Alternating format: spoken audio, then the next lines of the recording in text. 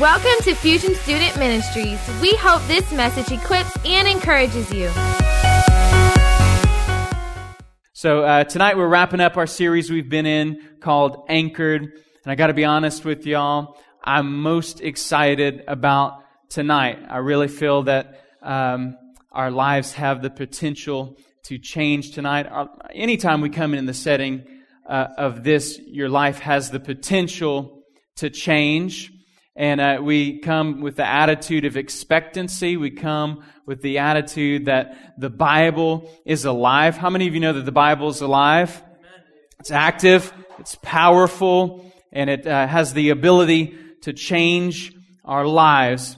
In 1 Corinthians chapter 13, verse 1, it says, "If I could speak all the languages of earth and of angels, but didn't love others, I would be a noisy gong or a clanging cymbal. If I had the gift of prophecy, and if I understood all of God's secret plans and possessed all knowledge, if I had such faith I could move mountains, but didn't love others, I would be nothing." Skip down to verse 13, our theme verse of this series. 3 things will last forever: faith, hope, and love. And the greatest of these is love. Father, I thank you so much for your word. I thank you, Father, that tonight, Lord, our hearts are hungry. Come on, go ahead and say that with me. My heart is hungry. Come on, really say it like you mean it. My heart is hungry, God.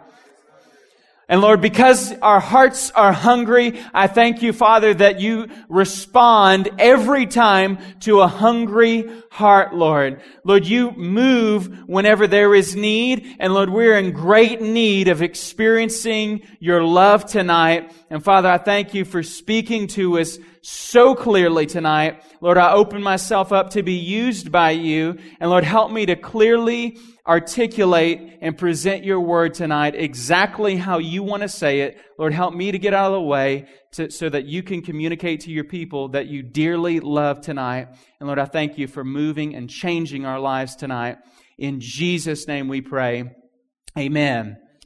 Amen. Well, in week 1, we talked about being anchored in faith. Being anchored in faith. And we talked about how all of us have an anchor of faith that have given our lives to Christ.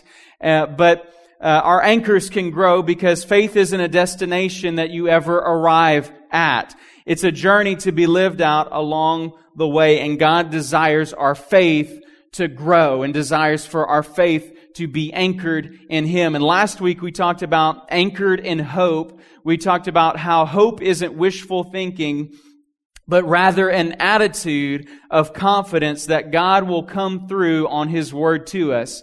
We also talked about how no matter how bad or hopeless our circumstances may seem in the natural, when we place and anchor our hope in God, we always will have hope. There is always hope, even in the situation that may not seem like there is any hope.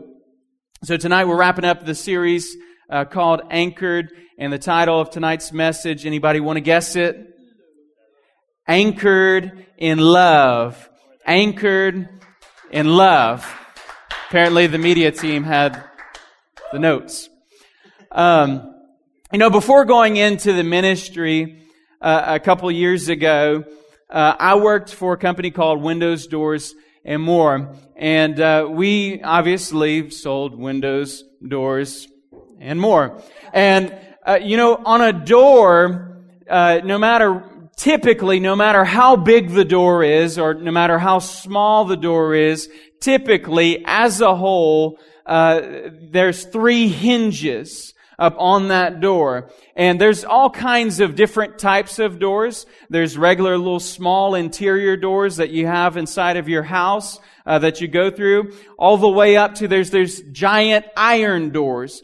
But no matter how nice or big or expensive a door is, if it doesn't have hinges, it's really worthless. It's not going to be able to operate or function in the realm and the area that it is intended or made to function. And the Bible gives us these 3 things will last forever: faith, hope, and love. And these are our three hinges or our three anchors that you can have all sorts of things in your life. But if you don't have these three things, no matter how big or small your anchor may be, it won't be able to operate the way God intended it to operate.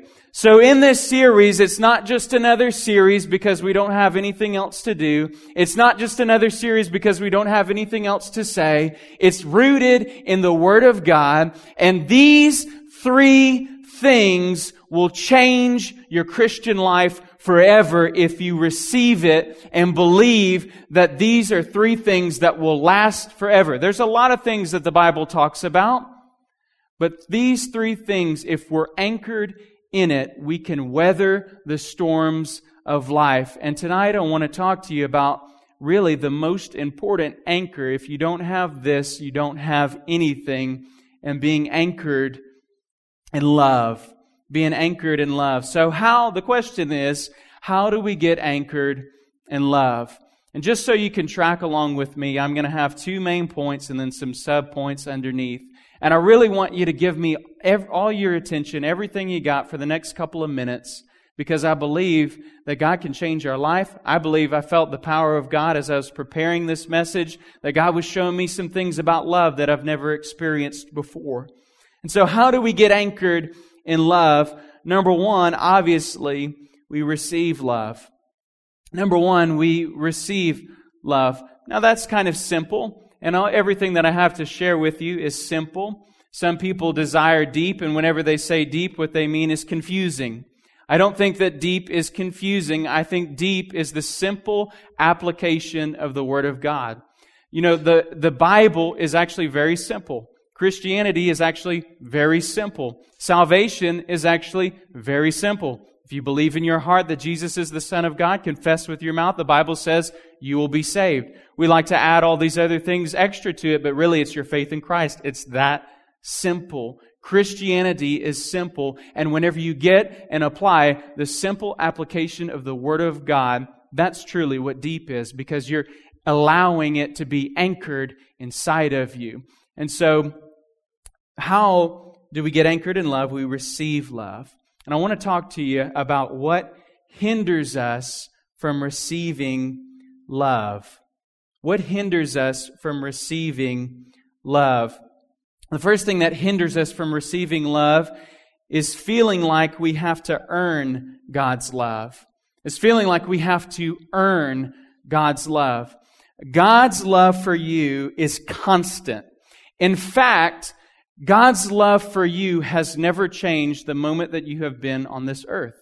A lot of us think, well, now that I'm saved, God really loves me. God loved you just as much before you were in a relationship with Him as He does now. He cannot love you any more. He cannot love you any less, because His love is as big as it possibly can get. It's completely full for you. It was completely full for you even before you desired to serve God. Even whenever you are serving God, but you don't measure up, which is all of us, He still loves you the same.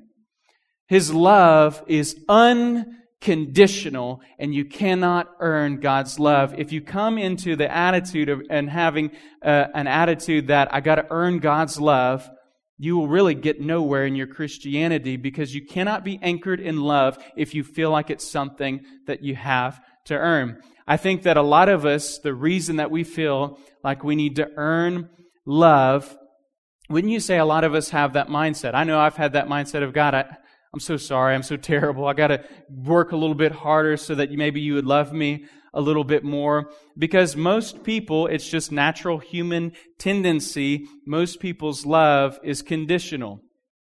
Kia and I have a dog. His name is Cooper. He's a Chihuahua. And I will admit before you, my love for him is conditional.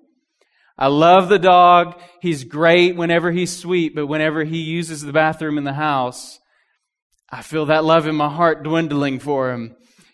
But that's not the picture of the Father. No matter what we do, He always loves us. And in reality, that's really not true. You always, whenever you have a kid or something like that, you always come back to, you can be frustrated with them, your pleasure can change, but really your love never changes. If you look at it from a human point, another human to a human, God, in the most perfect way, His pleasure can change for us. He can be more or less pleased with us. That is true. His love never changes. Why is this so important? Because you will never get anywhere in your Christian walk if you don't understand this. Because you will come to God just like my dog comes to me whenever he's used the bathroom in the house. He is so keen on it. Every time, like Cooper, he just comes, he gets squats real low and begins to kind of tremble and get close to me, and then he rolls over and says, "I'm so sorry, please." And that's how a lot of us are. That's our attitude to God. We make a mistake, we sin, we do something, and we come like, "God, I'm so sorry." But in reality, the Bible says to come boldly before the throne, because it's not your righteousness, it's not your goodness, it's His goodness of what Jesus accomplished on the cross. And what it produces in my life is it doesn't want to make me sin. If you get the essence and the truth of this, you can say, "Man, how can you preach on love? You're just going to get people to say, man, I can do whatever I want. God loves me. My standing with Him will never change." Well, that's not true. When you get the message of love, it causes you to run and get closer to God than you've ever been before, because you have the knowledge and the revelation that God's love for you never changes. And His love for you, His love for people, even before they're in a relationship with Him, is never changing. People sometimes say, "How can a loving God allow this to happen?" Or, "How can a loving God allow someone to go to hell?" It's really, that's a totally wrong mindset. The Bible says that God so loved the world that He sent His only begotten Son, that whoever believes in Him would have eternal life. The truth is, God sends nobody to hell. People send themselves to that place, because He made the availability to us to experience and receive love. Basically, but whenever God sent Jesus to die on the cross, He sent Him, you can just picture it as a ball He sent with Him of love, and He put it in your court, and you have the ability now to receive it or deny it. But it's not on God, it's on us. And as we experience and receive God's love and realize, I could never earn this, no matter how good I am, I could never earn the love of God. And whenever I realize He's not asking me to, He's not asking me to earn His love, because I could never possibly earn it. The Bible says in Romans 5 verse 8, "But God showed His great love for us by sending Christ to die for us whenever we got saved." Right? Right? Is that what it says? No, my Bible says to die for us while we were still sinners. His love is unconditional. In fact, He sent His Son to die on the cross, knowing that there would be people that would reject Him. But He has such a love that we really can't fully understand, because we don't give out that same love. But even whenever you're in your deepest, darkest sin, God loved you the exact same amount as whenever you say, "God, I want to enter into a relationship with you." Romans chapter 8, verse 38, this is Paul speaking. He says, "Now I am convinced that nothing can ever separate us from God's love, neither death nor life, neither angels nor demons, neither our fears for today nor our worries about tomorrow. Not even the powers of hell can separate us from God's love. No power in the sky above or in the earth below. Indeed, nothing in all creation will ever be able to separate us from the love God has revealed in Christ Jesus our Lord." Nothing can separate you from the love of God, no matter how far you run. God's posture towards us is always with His arms open to receive us back to Him. He's always desiring to give us and extend that love. So what hinders us from receiving love? Number one, we feel like we have to earn God's love. Number two, believing the lie that you are unlovable. Believing the lie that you are unlovable. So if the enemy can get you to try to earn God's love, and if that doesn't work, then he will try to convince you of the fact that you can't earn God's love, which is the truth, but then he will twist it by saying you are unlovable. You have gone too far, or you just don't have what it takes to be loved. Can I tell you that there is no sinner on earth that is out of the reach of God's love? Not me, not you, not any person on this earth that you could think of that does what you would consider the deepest, darkest, worst sins on earth. God's love is available for them and for us. In Luke chapter 7, verse 47, there's a story of a prostitute that comes before Jesus, and she has a jar of perfume. You know this story. If you've been in church for a while, you've heard it. This perfume was not an ordinary perfume. This perfume was worth a year's wages. And she decided to go and to pour it at the feet of Jesus. Now, that scripture, if you don't understand the context of what it's in, may not, you might read over and be like, oh man, that's cool. But what the custom was, obviously, the Middle East, it's still, it's obviously more modernized now, but it still is and was much more sandy back then. And I don't know if you know this or not, but in Bible days, there weren't cars. You may not be aware of that. If you're not aware of that, make sure you see your teachers because you're getting cheated in education. But anyway, side note. So in that day, it was custom whenever you entered into a person's home that they would have, normally the servant would have some water and a towel, and they would wash your feet, or at least you had the availability, because they just had open-toe sandals and their feet would get quite dusty and dirty. So that was the custom in that time. But what this lady did was she took a bottle of perfume, which was a year's wages. So about the average, imagine placing it in America, say this bottle of perfume was about $30,000 of our money, and took it, poured it out, and she didn't just use water, she used this perfume. She didn't just use a towel, she used her hair to dry it, because she was in such awe of who Jesus was. The disciples got a little bit aggravated with it. Judas in particular, he said, man, that money could have been sold and given to the poor. And Jesus said, hey, just leave her alone. Let her do this. And he explains to them why she's doing this. In verse 47, he says, I tell you, her sins, and there are many, have been forgiven. So she has shown me much love, but a person who is forgiven little only shows little love. Then Jesus said to the woman, your sins are forgiven. The Bible says, Jesus says that those that have been forgiven of much love much. And there's not one person that is too far from the reach of God. Not you, not any other person.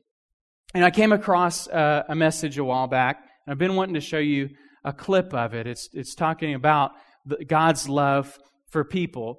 And I just felt like he did such a great job of articulating it. I want to show you the clip, and then I'll come back up and finish up. But we're going to go ahead and show that clip, and then I'll come. But it didn't take long before my passion for the gospel and my passion to see lost men and women saved started to rub against or collide with the church. And so it wasn't very long And I can give you dozens and dozens of stories, but really one that kind of broke the camel's back, where I decided if I was going to do this, I wasn't going to do it as a churchman, because the church, more often than not, was an enemy of conversion and not its friend. I'll give you an example. This turn in me, this break in me happened that God has been just disciplining me on ever since. Occurred my freshman year of college when I randomly sat next to I'm a freshman in college, I'm sitting next to a 26-year-old single mother who's coming back to school to try to get a degree, never been to church, didn't know much about Jesus, and so we began this ongoing dialogue about the grace and mercy of Christ in the cross. And so me and some of my crew go over to her house and babysit her daughter. She's actually in an extramarital affair at the time with a married man. And so we talk through that, the wisdom in that. This is the relationship we had, just kind of serving her and trying to explain to her spiritual things. A friend of mine was playing at a church in the area, and so I asked her to come. He was a musician, and so I said, hey, a good friend of mine's in a band, he's playing. Why don't you come hear him? And so she agreed. She thought it would be a concert. I knew better. It was shady. It was excellent. And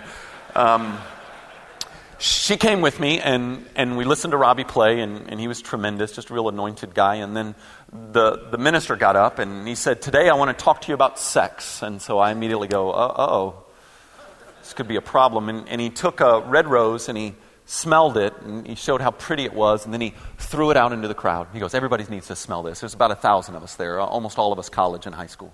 Smell the rose. I want you to smell it. I want you to touch it. I want you to see the texture in it. Do it, and I'm going to teach. And then he began what honestly, up until this day, and this might have to do with my heart, I'm still wrestling, was one of the worst, most horrific handlings of what sex is and what it isn't that I ever sat through. It was fear-mongering at its best. It was, you don't want syphilis, do you? And everybody's smiling and having a good time until there's herpes on your lip, right? And so I'm just thinking with Kim beside me, what are you doing? What are you doing? And then as it wraps up, he goes, where's my rose? Where is it? Where's my rose? And, some kid came up, the rose is just completely jacked up. It's broken, the things are off, the petals are broken. And he lifts it up, and his big crescendo, his point is to hold up that rose and go, now who would want this? Who would want this rose? And I remember feeling anger, like real, legitimate, I want to hurt him anger. And it was all I could do not to scream out, Jesus wants the rose! That's the point of the gospel, that Jesus wants the rose. That he made him who knew no sin to be sin on our behalf, that we might become the righteousness of God in him. That while we were yet sinners, Christ died for us. Christ won. You're not even teaching the basics of our faith.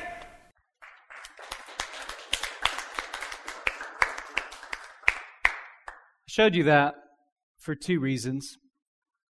One, to show you that no matter how far you ever go, God's love for you never changes. The second reason I showed you that is so that you would get the heart and the attitude of God, that Jesus truly loves and wants the rose. He wants the worst, what we consider the worst of the worst. He wants what we consider the best of the best, because he wants to show his love to us and through us. We can never earn the love of God. We can never earn the love of God. And whenever maybe we don't buy into that lie, but maybe you buy into the lie that you're unlovable. Or maybe you come across, maybe somebody in your school, maybe somebody you sit next to feels like they're unlovable. Maybe they're at a place where they're unreachable. And it's amazing. It's not necessarily people that are in deep sin that feel that. I've talked with some kids that you would consider, man, these are just good church kids, but they feel unlovable. They feel like God can't love them. Maybe you feel like God can't love you. Maybe you don't say that, but your subconscious says that and feels that. I want you to know that you are lovable. This isn't just some type of hype up speech. This is the truth in the Word of God that you are lovable. So what hinders us from receiving God's love? Feeling like we have to earn God's love, number one. Number two, believing the lie that you are unlovable. Number three, the fear of love. The fear of love. And by the way, if you were thinking, and I didn't purposely wear a sweater because he was wearing a sweater. I just realized, like, man, I'm wearing a sweater. Anyway, the mind of an ADD person. Thanks for that, JP. What hinders us from receiving love, number three, fear of love. What do I mean by that? Fear of love. Some of us are afraid of God. Really? Yeah. Some of us are afraid of God. Let me explain something. The fear of the Lord is not the afraid of the Lord. The fear of the Lord is a reverent honor and respect of the Lord. But there's no reason to be afraid of God. I'm not going to read the whole scripture, but in 1 John chapter 4, in your own personal time, I encourage you to go and read this. 1 John chapter 4, I'm going to pick up in verse 18. It says, "Such love has no fear, because perfect love expels all fear. If we are afraid, it is for fear of punishment. And this shows that we have not fully experienced His perfect love." A person that's afraid of God has not yet experienced the full, perfect love of God. Let me ask you a rhetorical question tonight. Have you experienced the full, perfect love of God? Because let me tell you, whenever you have, it changes everything. I've shared with you my testimony of how I got saved, and the reason that I got saved was for fear of hell, which is a valid reason to get saved. What's kept me saved is the love of God. What's kept me walking with God is the love of God. And I can tell you that this thing grows. At this point in my life, I've been saved for a little while now, and I have a greater understanding of the love of God more than ever. The reason that I have a greater understanding of the love of God is because I realize that I don't deserve it more than ever in my life. In the moments that I totally feel like, God, go ahead, get the lightning bolt.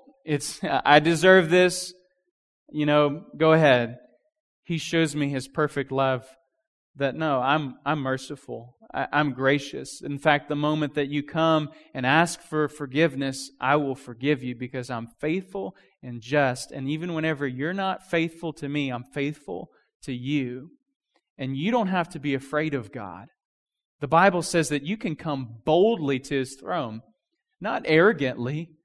It's not, I can just do whatever I want and I'll just repent for it later. It's boldly because I know and have an understanding of where I stand in the love of God. You can never earn the love of God. That's what hinders you from receiving the love of God. You could never, ever, ever receive the love of God if you believe the lie that you're unlovable.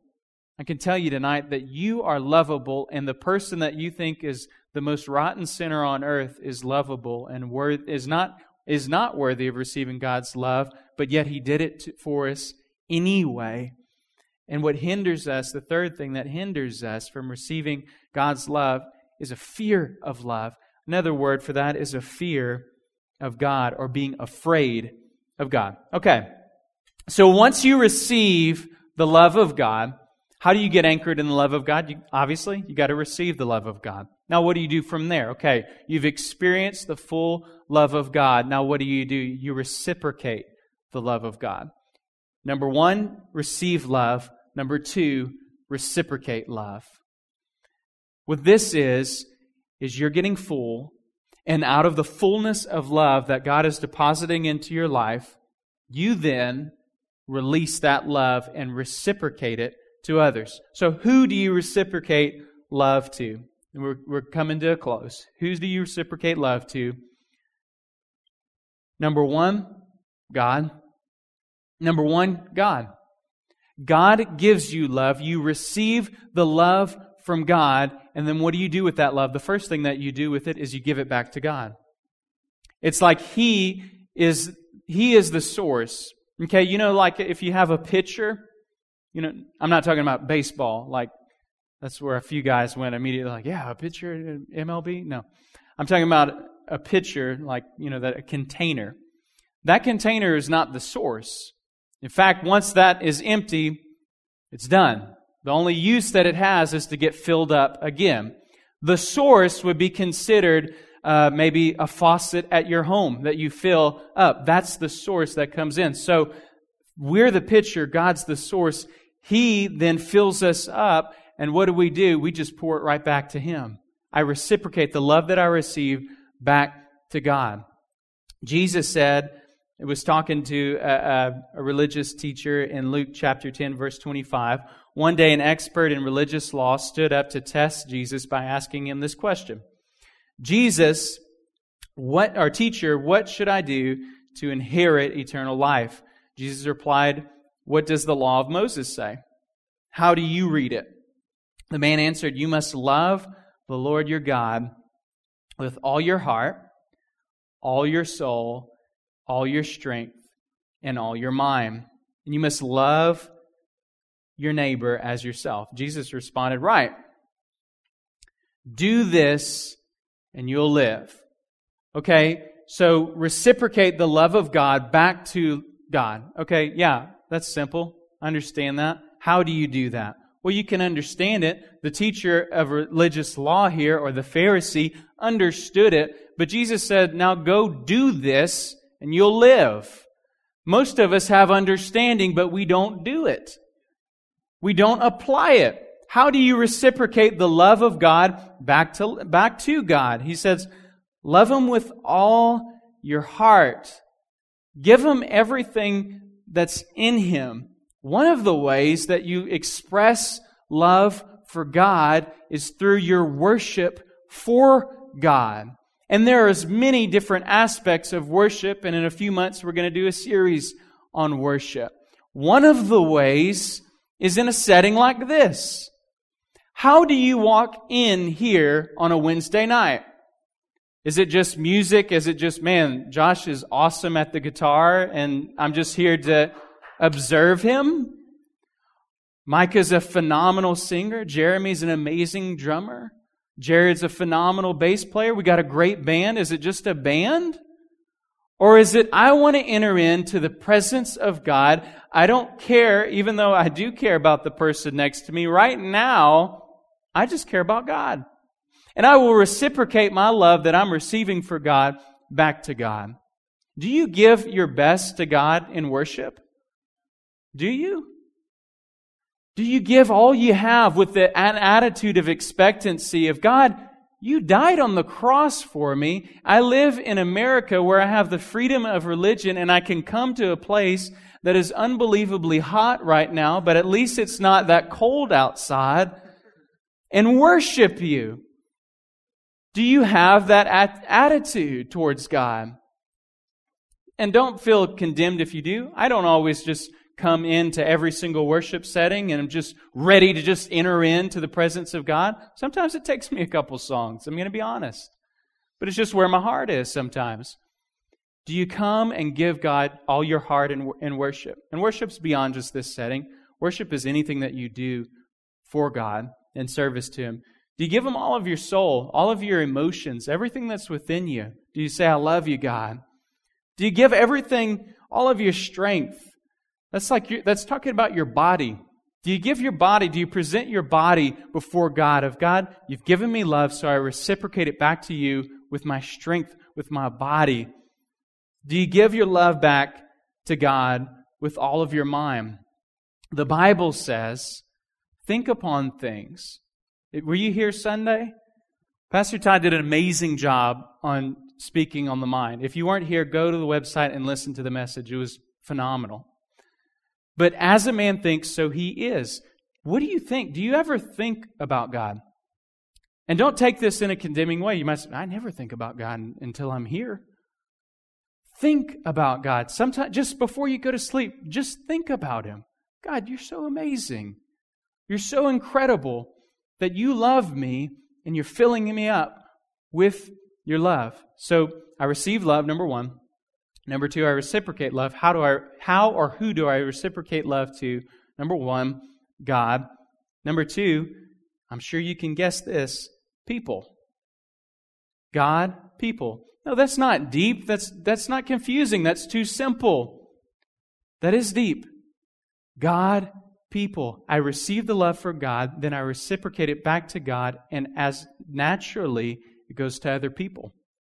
You know, Jesus just said, He said, you know, what do? You must love the Lord your God with all your heart, all your mind, all your soul, all your strength, and love your neighbor as yourself.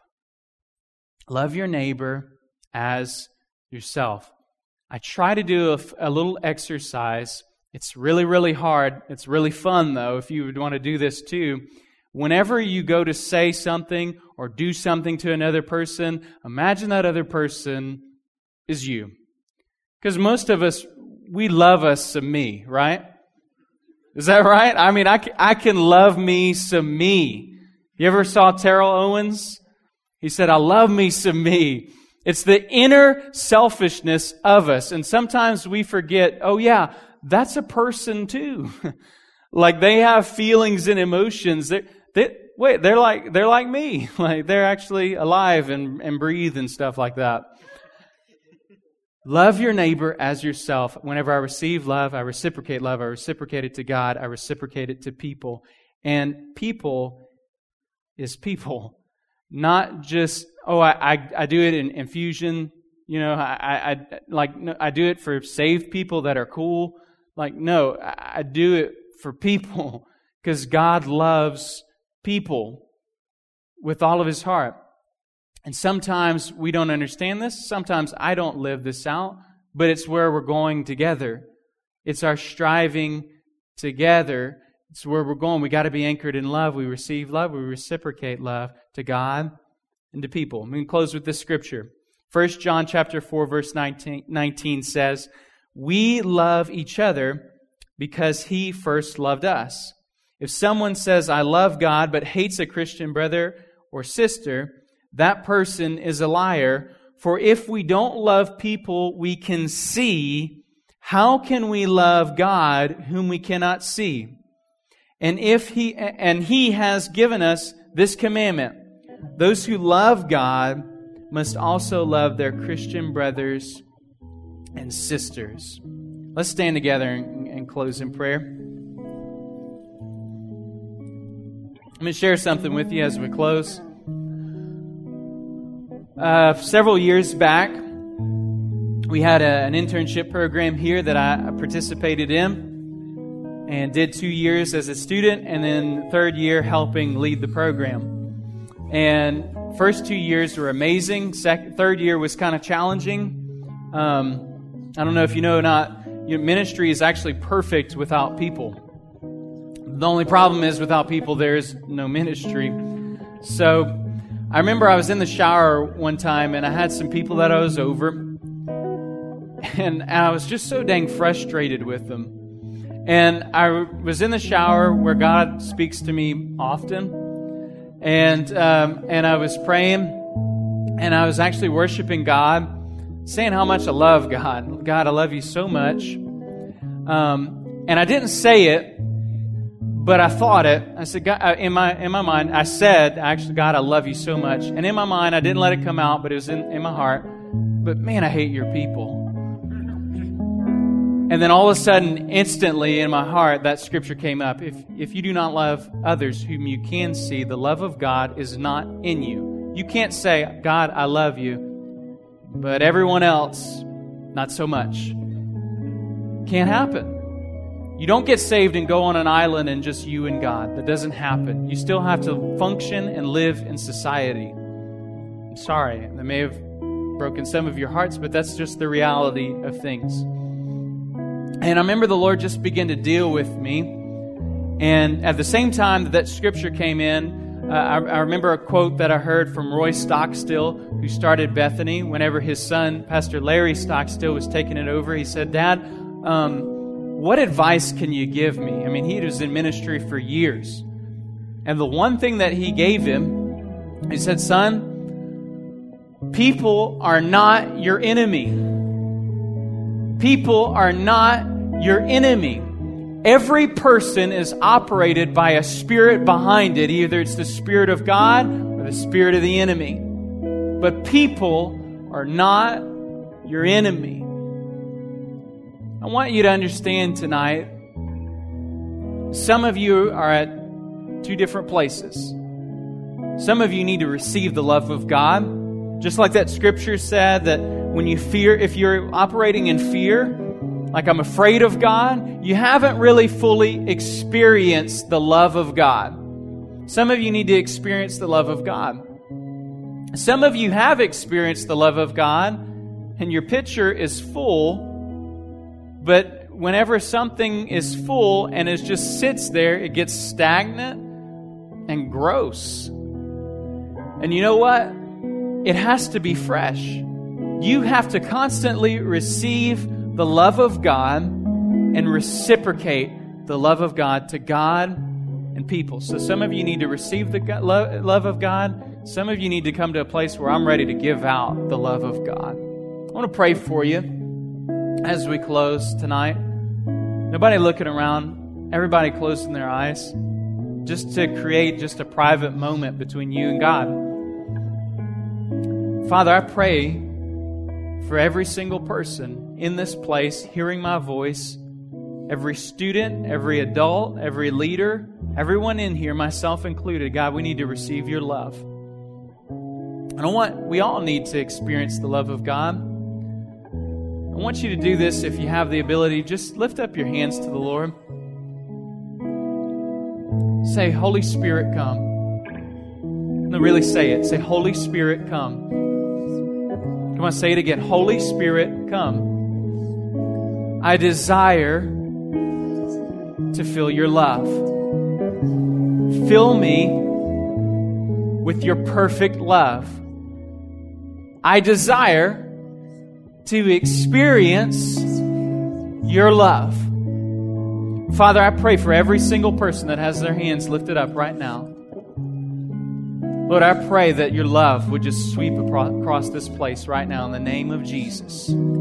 I thank you, Father, for just filling those that need love right now in Jesus' name. Thank you, Father, for filling us up to the very top. The love of God touching lives right now. Come on, don't be distracted. Don't worry about what's going to happen afterwards. Just experience the love of God right now across this place. Thank you, Father, for filling those that are in need of love all the way to the top.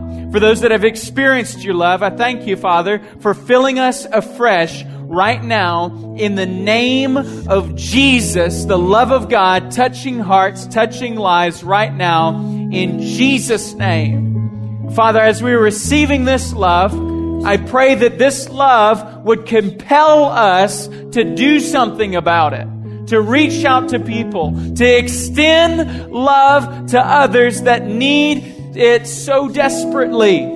Help us to constantly walk and live in love in Jesus' name. Thank you, Father, for moving in our lives right now. In Jesus' name we pray. Amen. Again, thanks for joining us. For more info on Fusion, you can check us out on YouTube, Facebook, or Instagram.